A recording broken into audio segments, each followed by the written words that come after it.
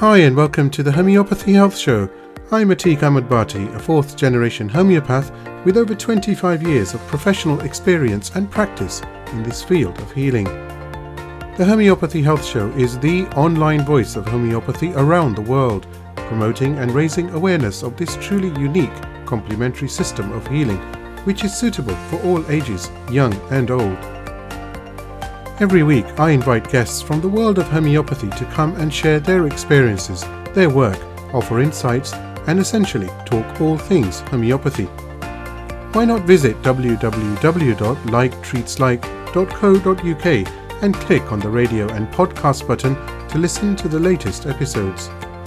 So let's begin today's show here on UK Health Radio, the world's #1 talk health radio.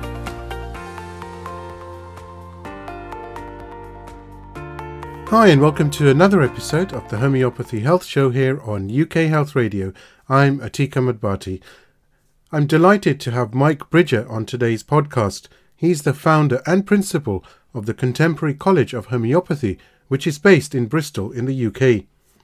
Mike is passionate about clear and accessible information in homeopathy. He wants students to leave the college able to successfully and effectively communicate to patients about their illness in a meaningful and easily understood way. Mike also finds time to teach at the Centre for Homeopathic Education, the CHE. Mike Bridger, absolute pleasure to have you on today's Homeopathy Health podcast. Thank you so much for taking the time out. Well, thank you for having me on this lovely sunny day. It is sunny indeed, and it's even sunnier because you're on. So that's very sweet of you. We've never met before. No, but it does seem that we have now. We've certainly had. Good.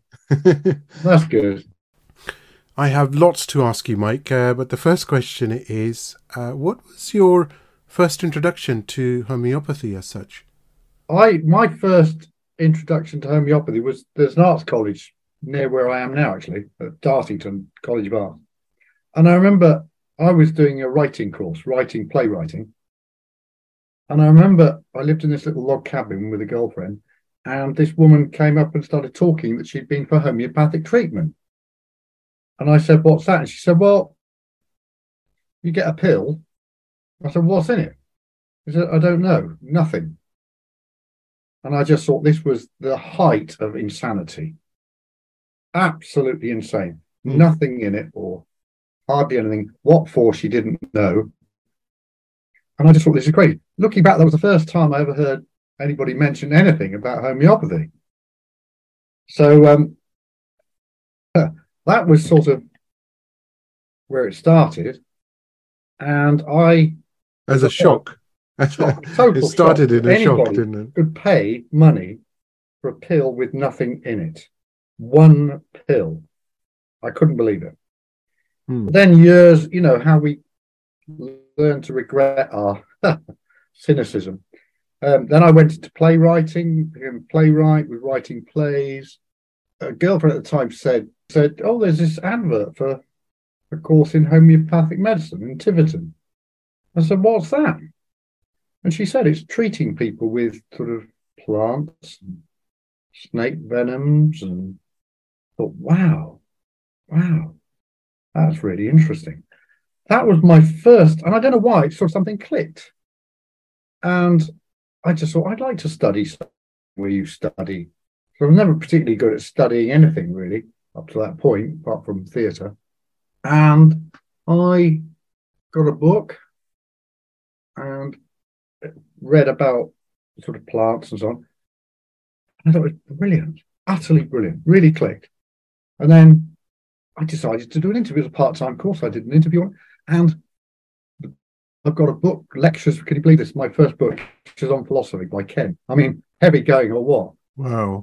But I remember reading this on a coach going up to Edinburgh, an overnight coach from Devon. And I couldn't believe the sense of it. It was just, it's like a lot of people were saying about homeopathy. It's like coming home. You suddenly feel it just sits with you. And that was it, really. After that, I went on to study in London and never looked back, really. That's a really amazing story, actually. Yeah. really is, because it's just literally the way it started. Yeah, From absolutely. shock to love, passion, and commitment, isn't Yeah. it? And I could have just joined the Navy, being an officer in the Royal Navy. Hmm. Just about missed it by the skin of my teeth. Thank God. Not only for me, but for the Royal Navy, I think probably. I'd be on a better pension, that's for sure. Oh boy. Yeah, you Do some good mentioned shit. theatre actually. Were you in theatre before? Yeah, that's where I started. I started studying theatre language, and then I just got into writing plays.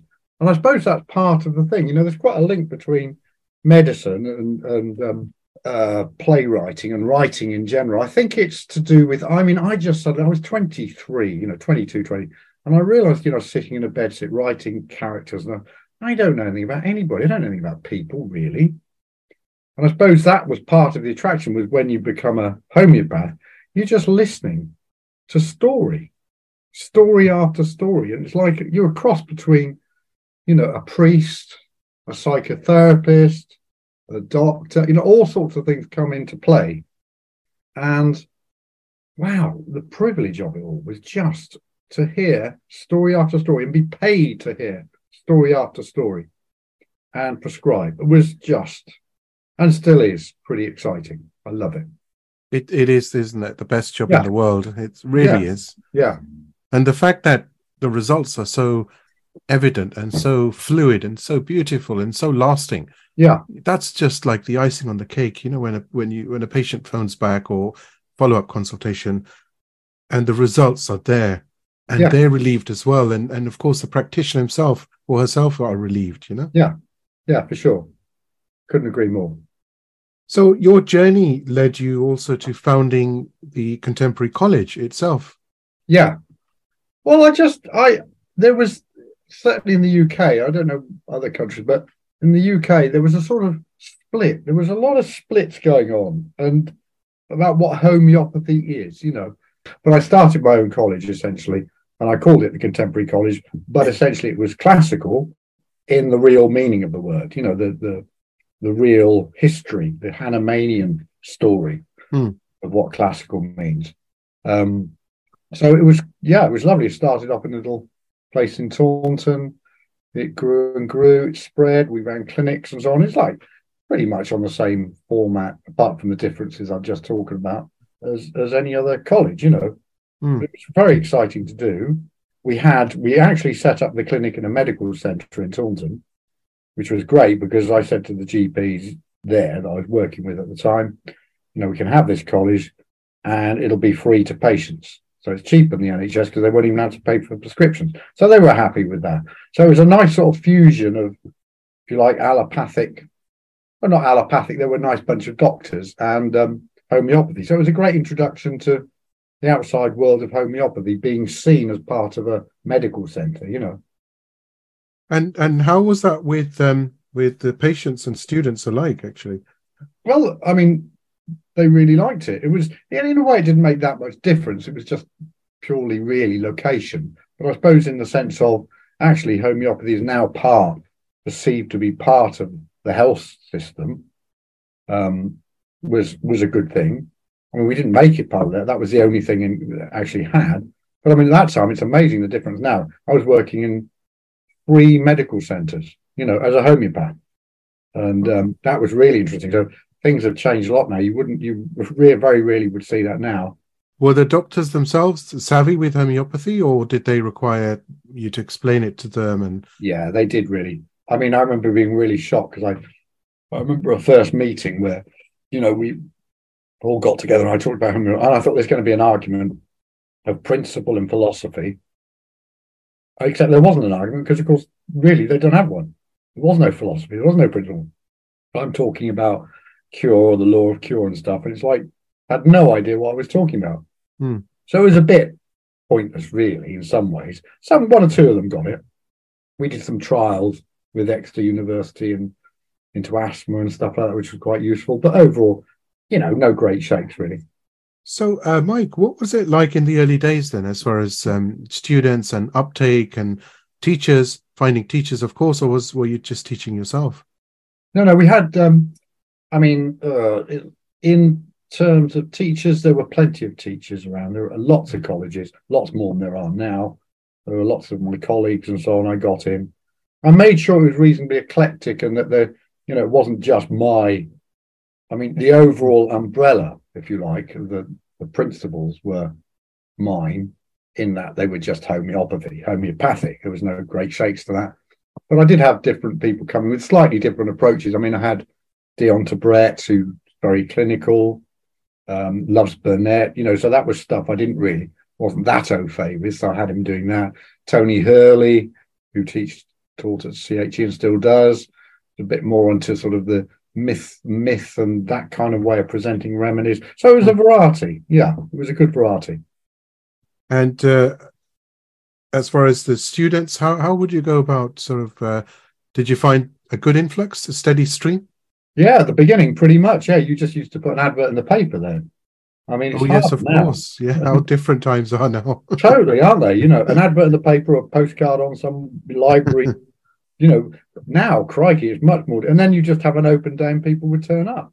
And that would be it. That would be your marketing. I mean, now it's a whole, which I know nothing about, is, Facebook or whatever it is, and using social media. I'm absolutely useless at that. But I've always thought that it's the quality of that will pull the students, really. The better the quality, the better the reputation. A bit like being a homeopath. You can do loads of marketing, but if you're not very good at homeopathy, you don't understand it well, you're not going to do terribly well. But if you get a patient better, that's where your marketing is, in getting someone better. The same with the college. Getting a student to go out and be able to practice with what you taught them. It spreads. That's so true. I think when I started 25 years ago, this is all I didn't advertise. And in those days, nowadays, it's very easy to just get on the mobile phone or a PC and you can do a lot. But it was all word of mouth, like I think predominantly with like all homeopaths.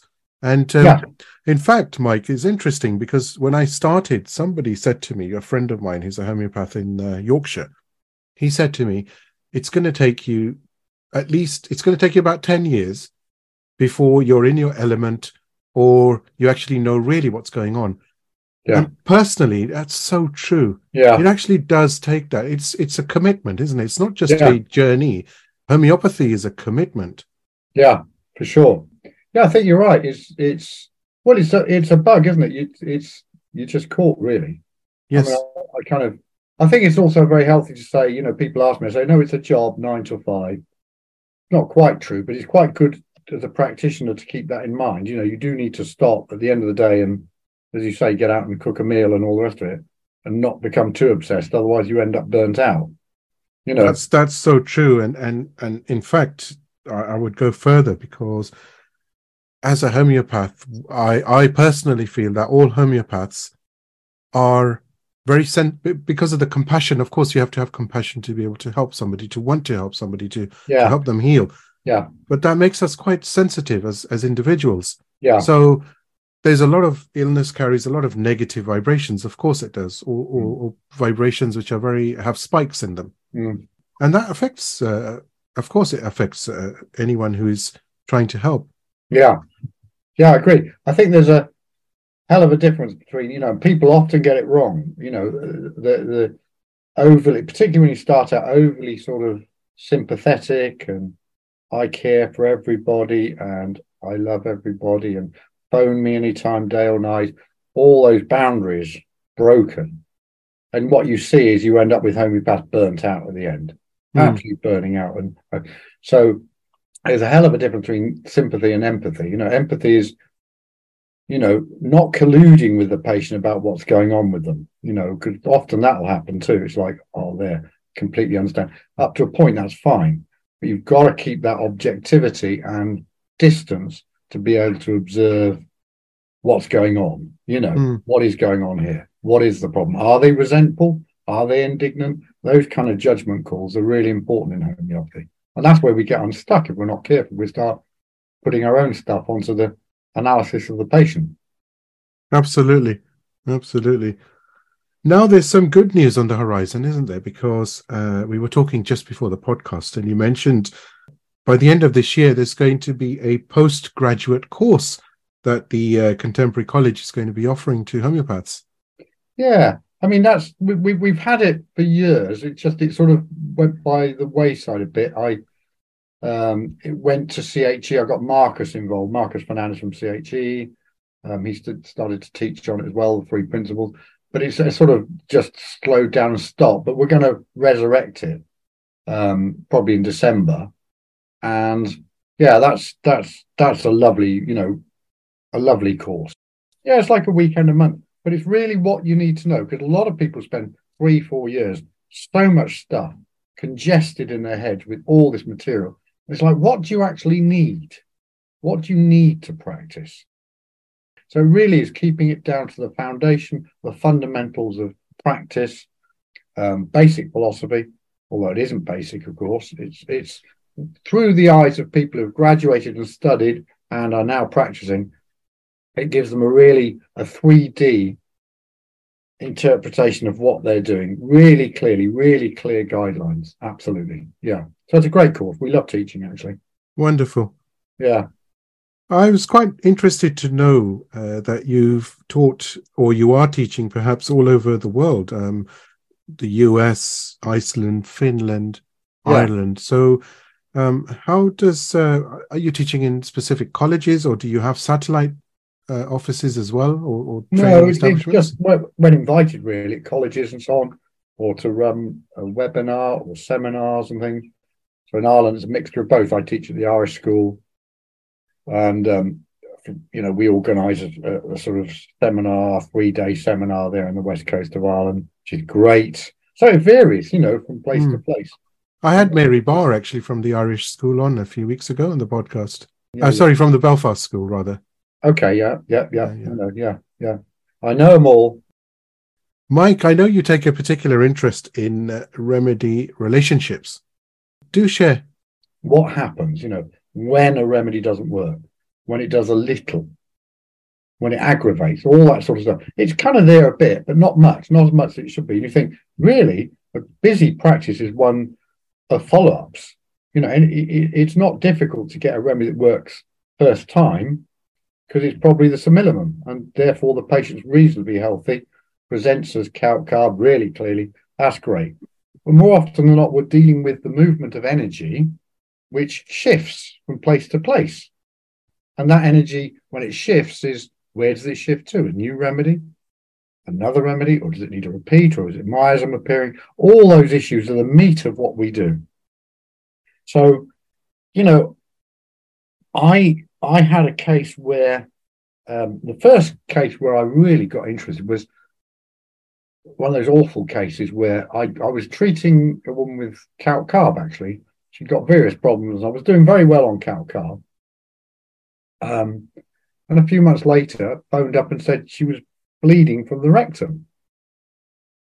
I thought, what do I do now? I repertorized again, and it came up calc-carb. Well, I couldn't give it again. I don't know whether I tried or not. I might have done. Couldn't give it again. And anyway, I was getting in a panic. I thought, what do I do? This is, the homeopathy is not working. And another one of those marvelous things, a bit like how I ended up in college with my girlfriend finding the postcard. I was probably packing my bags ready to go to prison, and when it all went wrong, and I'm pretty sure it was Hahnemann's Materia Medica Pura.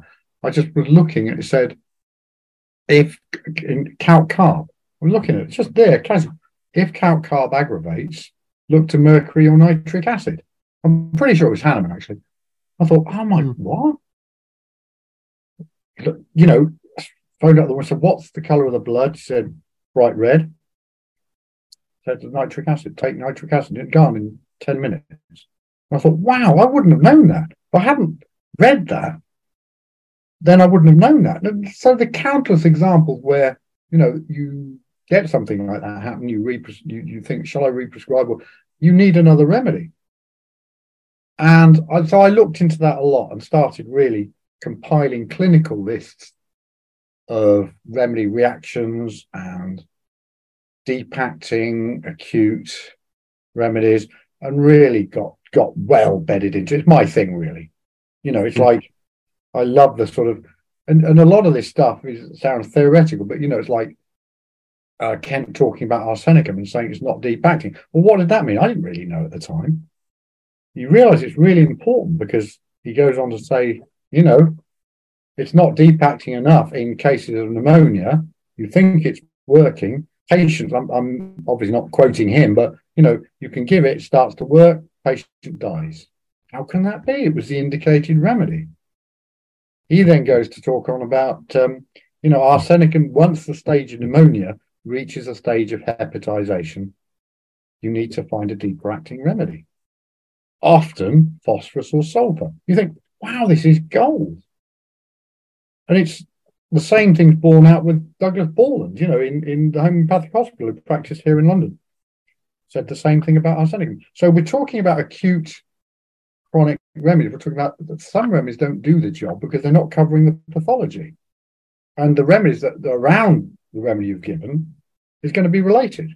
So the whole thing is utterly fascinating. Of course, that leads to follow-ups, how to deal with aggravations, when a remedy does nothing. There's a whole language there that's in bits and pieces in the books. You know, it's like this remedy, carbo-veg, follows lycopodium well if it's not working. Actually, it's more than that. It's about this deep, acute, chronic. You can give a remedy, not doing enough.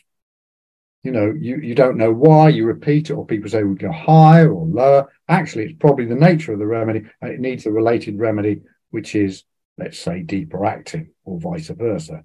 So I think to me, it became the mainstay of how I practice, is looking at that clinical relationship with remedy. I'm not really bothered about plants, minerals, all that stuff. It can be true, but it can also, you can have exceptions to it. You know, does that make sense? You know, like, plant is not as deep acting as metal. Well, you know, hang on, what about thuya?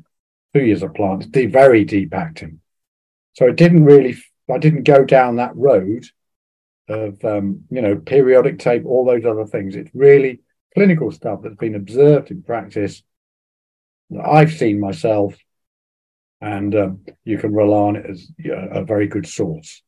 So that's basically the potted story. You know, as you were talking about that, I actually was picturing Kent, and then I was picturing Dr. Hahnemann. It's there's the beauty of homeopathy is, and I don't want to make it sound like it is simple. I don't mean it in that way, but I mean the beauty of it is it's simple compared to perhaps how disease is treated nowadays. So, you know, it's just a few steps. A patient comes in, it's a consultation, observation, the experience of the homeopath, and of course, then there's some work in the background, and remedies are given. But how incredible these homeopaths were from Dr. Samuel Hahnemann on. Yeah. I mean, to come up with relationships of remedies, to come up with modalities, to come up with the minutest detail of a remedy, my God, you know, that takes some commitment and dedication and time, doesn't it? Totally. It's amazing, isn't it? Absolutely. You know, it's all visual. It's like Myers. I'm thinking about, how did Kahneman come up with Myers? Wow.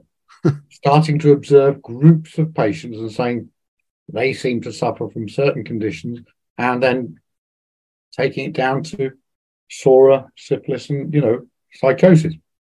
Utterly brilliant. And I think, and Mike, and to be able to do that, Dr. Hahnemann, to be able to do that over and above everything else that was going around in his life, as you know, he had to move quite frequently, and he had to take his family with him, and he's lugging his stuff along, and then of course all the unwanted enemies that saw him becoming very successful, who then sort of were quite, well, for want of a better word, you know, persecuting him. Yeah. But then to still come up with something so incredible, it's mind-boggling, isn't it? Honestly. Absolutely. You know, and you think all that. I mean, one of the things is, you said, you know, writer. I'm a writer by nature, and you know that part of that's about being originality. And I have to say, with homeopathy, it doesn't work. I've never found anything beyond what's there in those books as being workable. Other people say they have, but you know, it's be very careful that new systems and new this, new that. Look, in homeopathy, really, I don't think so. You look at the old masters and their books, and what they put at the beginning. Say, this is dedicated to my profession. It may help a little. This is, the humility that's there, that's absolutely essential to be a homeopath, is humility. I found, Mike, I'm not sure if you've had this experience, although having said that, I'm quite sure you have, but sometimes you have a patient sitting in front of you and you're going, the process is such that you're trying to write down perhaps, let's say, certain remedies. But sometimes it's like a light moment, isn't it? It's like a ping and the remedy already comes into your mind. And I found even by opening a book and saying, oh, that can't be right because it's not related at all. And you check the book and it's still not. But I've actually found that is the remedy that always works. Yeah. It just, and I'm not saying anything that, I know anything. Of course I don't. But what I mean is with practice, with observation, it just happens, doesn't it? It just happens. You just know that may be the indicated remedy in a case, but hang on a minute, I've just had this remedy come into my mind. This is the one. And if you follow through, that's a positive vibration, isn't it? That's a connection. Yeah. And that's very special to homeopathy. Yeah. It's kind of interesting, and in the interplay between, let's call it intuition, let's say. The beauty, some people just say, I prescribe intuitive. You think, no, that's because I don't know about you in life. Intuitively, I've been right and I've also been wrong. The beauty with your intuition home, you can check it out and verify it. I always say, look, it's fine, have that thought, have that thing, but as long as you can justify it in terms of repertory and all the rest of it, really important. And sometimes you do just try and it works. Sometimes it doesn't, but know why you're doing what you're doing. Then you can backtrack if you need to. I think it's about something you said right at the beginning, which was about listening. Observation is something that you pick up. It's a skill and it becomes natural. And before you know it, it's second nature, just like driving a car. Yeah. Mirror signal maneuver. We do that without thinking. We can be having a conversation with someone in the passenger seat. There's multiple things going on, but you're able to drive and multitask almost. Yeah. And that's, homeopathy is the observation part naturally comes in. Exactly. It's actually the listening part, isn't it? That's the most important part. Yeah. And 50% of someone's frustration of being unwell actually goes just by listening to them. Yeah. How amazing is that? Amazing. It is, utterly. So it is. It's funny. I had a patient this morning, a really lovely lady. Nothing. She suddenly burst into tears. I said, "Oh, well, that's interesting. Why are you crying?" He said, "Because I've never talked about myself before." There's a woman about 32, never talked about herself. So is that, when we dug further, what about talking about herself is difficult, but it's just this thing that people don't talk about themselves or don't even observe themselves, and that's, with what we do, as long as we do it gently and carefully, people then reveal stuff they've never revealed to anybody before, blocks, pain, etc. And that's the beauty of our job. Then we've got a system to explain what's going on for them. Wonderful. And a remedy on top of that. You can't beat it. It's fascinating though, isn't it? How just by releasing those emotions and being able to talk about a condition can help so quickly, so dramatically, and can turn a patient around. Totally. Or let's not refer to them as patient, but an individual, just by getting that. It's so true, isn't it? Get it off your chest. Yeah. The age-old saying, get it off your chest. But when you actually think about and ponder over that, getting it off your chest and trying to link that to medicine, because you're saying, well, you're going to get better just by doing that. But it's so true, but you can't actually, it's not tangible. You can't touch it. You can't feel it. Yeah. It's just an emotion expression. Yeah.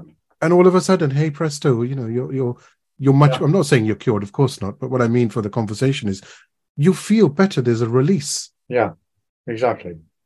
That's just, honestly, I think about these things a lot. I think, I don't know if it's my age now or what, but I'm just amazed that these little things can make such a huge impact. And in today's society, in today's world, people forget the simple things of walking barefoot on the grass to ground yourself. Yeah. As simple as that. We've forgotten everything. Everything has to be very complicated to justify that it's right. Yeah. Isn't it? Yeah, absolutely. Now you do practice, don't you, as a homeopath, as well as as well as being the principal of the Contemporary College? Yeah, I do. And you practice in Devon? Yeah, I mean, nowadays it's a lot on Zoom, isn't it? It's the old days of. I mean, I used to practice at Ainsworth Pharmacy in London, but that's closed as a pharmacy, as a clinic anyway. So I do miss that. I prefer to see people face to face, but during lockdown, all it wasn't really an opportunity. It worked, but it's not as good because there's a lot you can tell through the body language, all that stuff that you just don't see on Zoom. And I just enjoy the different way of relating as well in person. I mean, it's going to be old-fashioned soon talking like that, but as compared with seeing someone on TV screen, it is possible. But yeah, so everywhere really, wherever they are, Zoom, whatever, Skype. Yeah, I think it's just the way it's going. I speak to, as you know, so many homeopaths all over the world now, and they all say the same thing, that since not even Zoom, WhatsApp call, a video call, and it's so easy to communicate with patients. Yeah. Which is nice because it makes homeopathy very, very accessible, globally accessible. But there's always, of course, as you said, observation, and that when you sit in front of a camera, like you're sitting like me, you're very conscious, and you can't tell my mannerisms. I can't tell yours. You don't know if I'm moving too much because I'm sitting still. Whereas when someone is physically in front of you, there's obviously movements. There's various micro expressions you can pick up, isn't there? Totally. Yeah. But is it busy? How's it going anyway? How's it going? Busy? What's that? Your practice? Yeah, it's fine. Yeah. I mean, I'm doing as much as I wanted. I used to be much busier, but I've slowed down, doing a bit more teaching and so on. So it's absolutely as I want it.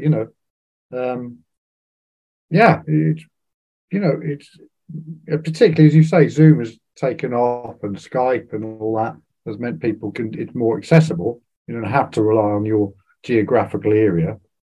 But as I say, there are advantages and disadvantages to both, Yeah, absolutely. But it is good. Overall, I found that because of this accessibility, homeopathy is really becoming a focal point. A lot of people are now very open to it. Yeah. They may not understand it, of course, but because you can't just understand it with a simple Google search. Certainly not, But they're willing to learn something about it, so they're aware. Yeah. And that's so good. We're living in a very positive time as far as homeopathy is concerned. Yeah, absolutely. Absolutely. Well, it's the same old thing, isn't that? When you look at what's treatable allopathically, it's amazing how much isn't, And, people have just got fed up with like that woman this morning saying, gosh, I've never talked about myself before. Well, that's routine as a homeopathic consultant. What makes you tick? Who are you? They're really good questions. And we live in although we're apparently in this information accessible world, actually people are more isolated and more lonely. So it becomes, there aren't the same. And I think that's to do with COVID partly, but it's continued on from that. People are not as sociable as they were, I don't think. They're more isolated. And kids on Zoom, everybody's doing it on computers. It's just not great for social interaction. And social interaction is talking about yourself and who you are and what makes you tick and your problems. I think, the garden fence. Yeah. Do you know what I mean? Absolutely right. Absolutely right. It's shocking. Becoming very comfortable to stay at home, to work from home. And when it does come to an event, I've had so many people who've come up to me and said, oh, I don't want to go. I said, why? Well, it's great. You're going to see your old friends or your colleagues, or it's just going to be a nice experience, a nice social experience, a networking opportunity even. Yeah. But it's like, no, I don't really want to do that. I'm not interested in anything. And, it's a bit worrying as well, isn't it? Because very well, our basic expression, isn't it? We talk to each other, right? You Yeah. have to talk. You can't live. You can't live on your own. It's just not how we're we've been designed and No, created, you know. yeah, exactly. Couldn't agree more. Do you get any time actually for any hobbies? Uh, I've asked some of the guests, Mike, some of their hobbies, and some oh, of go them on, are tell me. fascinating, you know. Go on. Well, there's plate spinning, there's wood carving, there's Oh, pottery, there's all the things I actually wouldn't expect have come up so far, which is quite interesting. My hobby, I suppose, is gardening, but not heavy all right. gardening, but just, you know, just some floral gardening, I suppose you could Yeah, call it. yeah, yeah. You know, I Oh, do enjoy that. That's like my yeah, time to relax and switch off. right. Ah, well, come on, blow the gap. What was Marcus's answer? Oh, I didn't ask Marcus. I Oh, didn't ask him that, but I've actually, you just reminded me. I have to thank Marcus for introducing me to you and vice versa. all right. Yeah, yeah. No, I've known him a long time. I've never worked out what his hobby. Oh, he's got loads actually. Um, my hobbies. Well, I like writing. Uh, I love playing chess. Mm, I like fishing, and I'm doing Aikido, which is just cracking. I love that. That is really lovely. mm, It's like the physical equivalent of homeopathy, actually. Um, you know, the usual reading, doing nothing, quite a lot of stuff actually when I think about it. Yeah, I enjoy lots of things. It's very important too, because as I say, very easy to get drawn into the homeopathic thing too much, so it becomes all consuming. You really need to have that, particularly say on the physical, because we tend to sit on our arse and see patients and whatever teach. Actually, physical stuff is really important. So I do a bit of boxing and training, which is great because it's physical. It's getting you out of your head. Homeopathy tends to be in the head. It's not physically orientated. So it's very important for people to do that for their own health, actually, mm. I think. Yeah, very, very true. Very true indeed. What have you, are you working on any books? Oh, gosh, sore subject. People keep asking me to write a book about remedy relationships. You must. I was going, that was the next question, by the way. Was it? Oh, God. I know the pressure's on. Do you know why I don't? I mean, I will do. I have to. Because you write stuff down and people take this sort of, they take it literally.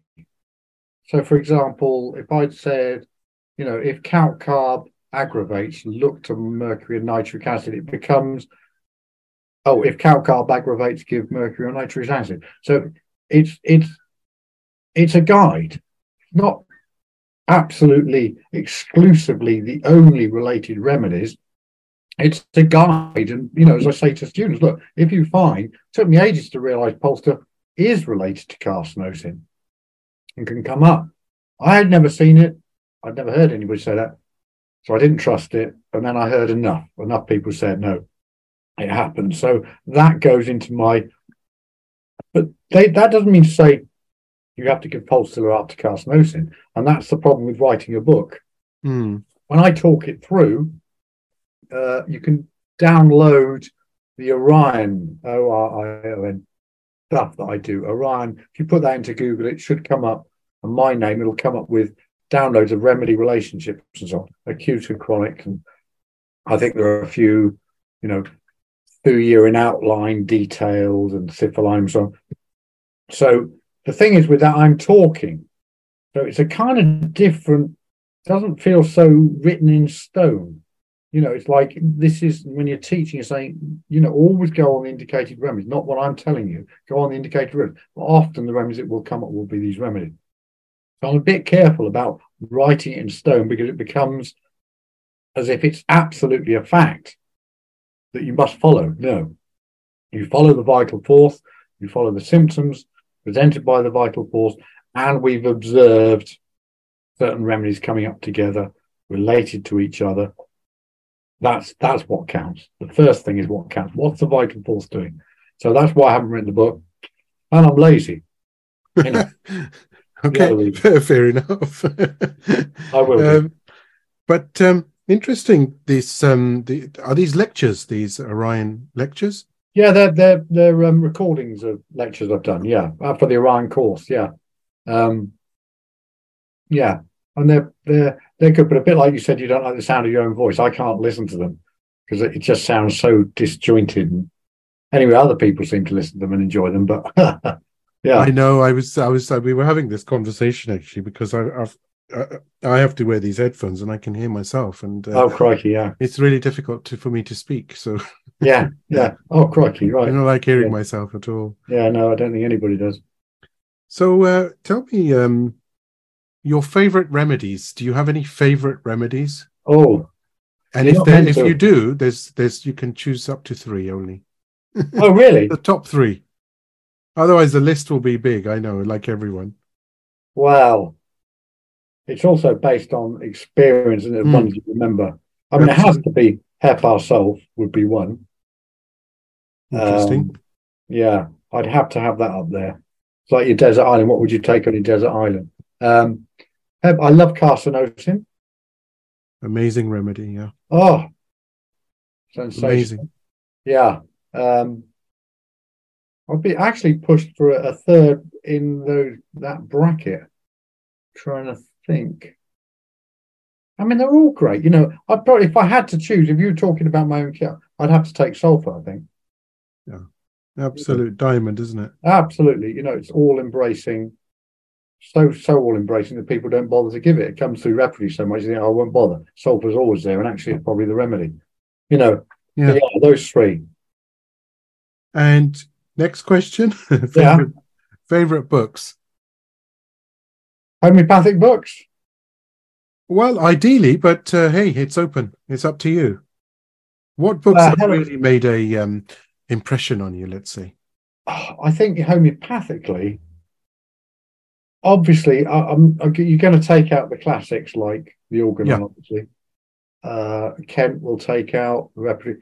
I think one of the most important ones for me was Douglas Borland, Dr. Borland, Emergencies in General Practice. Hmm. Because I love the way he didn't write much. He wrote children's type, but the way he writes and is just so beautifully simple, and just also related a bit to one. He did talk about the relationship of remedies a bit.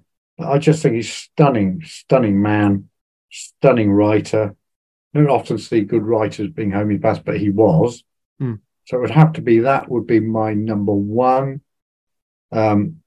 Yeah, there are a few other homeopathic ones. In terms of other books, I think probably Crime and Punishment by Dostoevsky is a cracker. Okay. Cracker. Well, big Russian, you like pages, it takes you ages to get into it. Once you get into it, it's so beautifully descriptive of the human psyche, guilt, all that stuff. That reminds me of the huge book of Lord of the Rings because it takes a Yeah, long time to actually get into that, and you think, yeah, well, do I want to read? But once you do get in, it's this magical totally. capture, isn't it? Yeah, absolutely. Thomas Hardy, he's the same. It's like really detailed at the beginning. Oh God, I can't remember. Like when they were writing by hand, so it's paced differently. It's like Yeah. this lovely slowness. You have to slow down to really take it in, as Mm. with so many other things. Mike, what's on the horizon for you? What are you up to sort of later this year? What's taking place? More teaching is involved around the world? Yeah. Or Well, I'll be teaching CHE in London as I do most weekends. Um, my own college as well. Mm. Maybe going to Ireland to teach, but I might be doing a seminar in Spain. So we're going to be working. They'll be advertising about that soon in Malaga, and I just love the idea of going to the south of Spain in May next year, eating paella with a group of interested students, and then you can go to the beach in the afternoon. I haven't done that sort of stuff. Other people do it, but I'm going to do it hopefully this next year. So I'm really hoping that takes off. What else? Well, we're going to get the Orion course going, as we've said. We've talked about that. A few other little projects in mind, but I'd have to kill you if I told you because they're top secret. Mm. Okay. Yeah, I'm afraid. Yeah, it's up to you, but I wouldn't. Yeah, quite a lot. Maybe start writing the book. Please do remedy relationships, Yeah, but yeah. just make sure it guide to remedy relationships. Oh, I will. Don't you worry about that. Oh, don't you worry. I will do. Yeah, yeah. Uh, It's it's been a real pleasure and honor to be able to talk to you. So thank you so much for taking time out and coming on to the podcast and sharing your insights and experiences. It's really been great. Great. Well, thank you for having me. Pleasure. Much. And I hope later this year, or certainly early next year, you'll come back and share some more. Sure, no problem. You get out there and enjoy the sunshine because it's beautiful here. I do hope you've enjoyed the Homeopathy Health Show here on UK Health Radio, the world's #1 talk health radio. Tune in next time for more things homeopathy, interviews and segments on the healing possibilities that homeopathy can bring you. And don't forget to visit UK Health Radio online at www.ukhealthradio.com to see the many other amazing shows available to listen live and on demand. Or why not download the app from the iOS and Android stores. Until next time, stay safe and take care.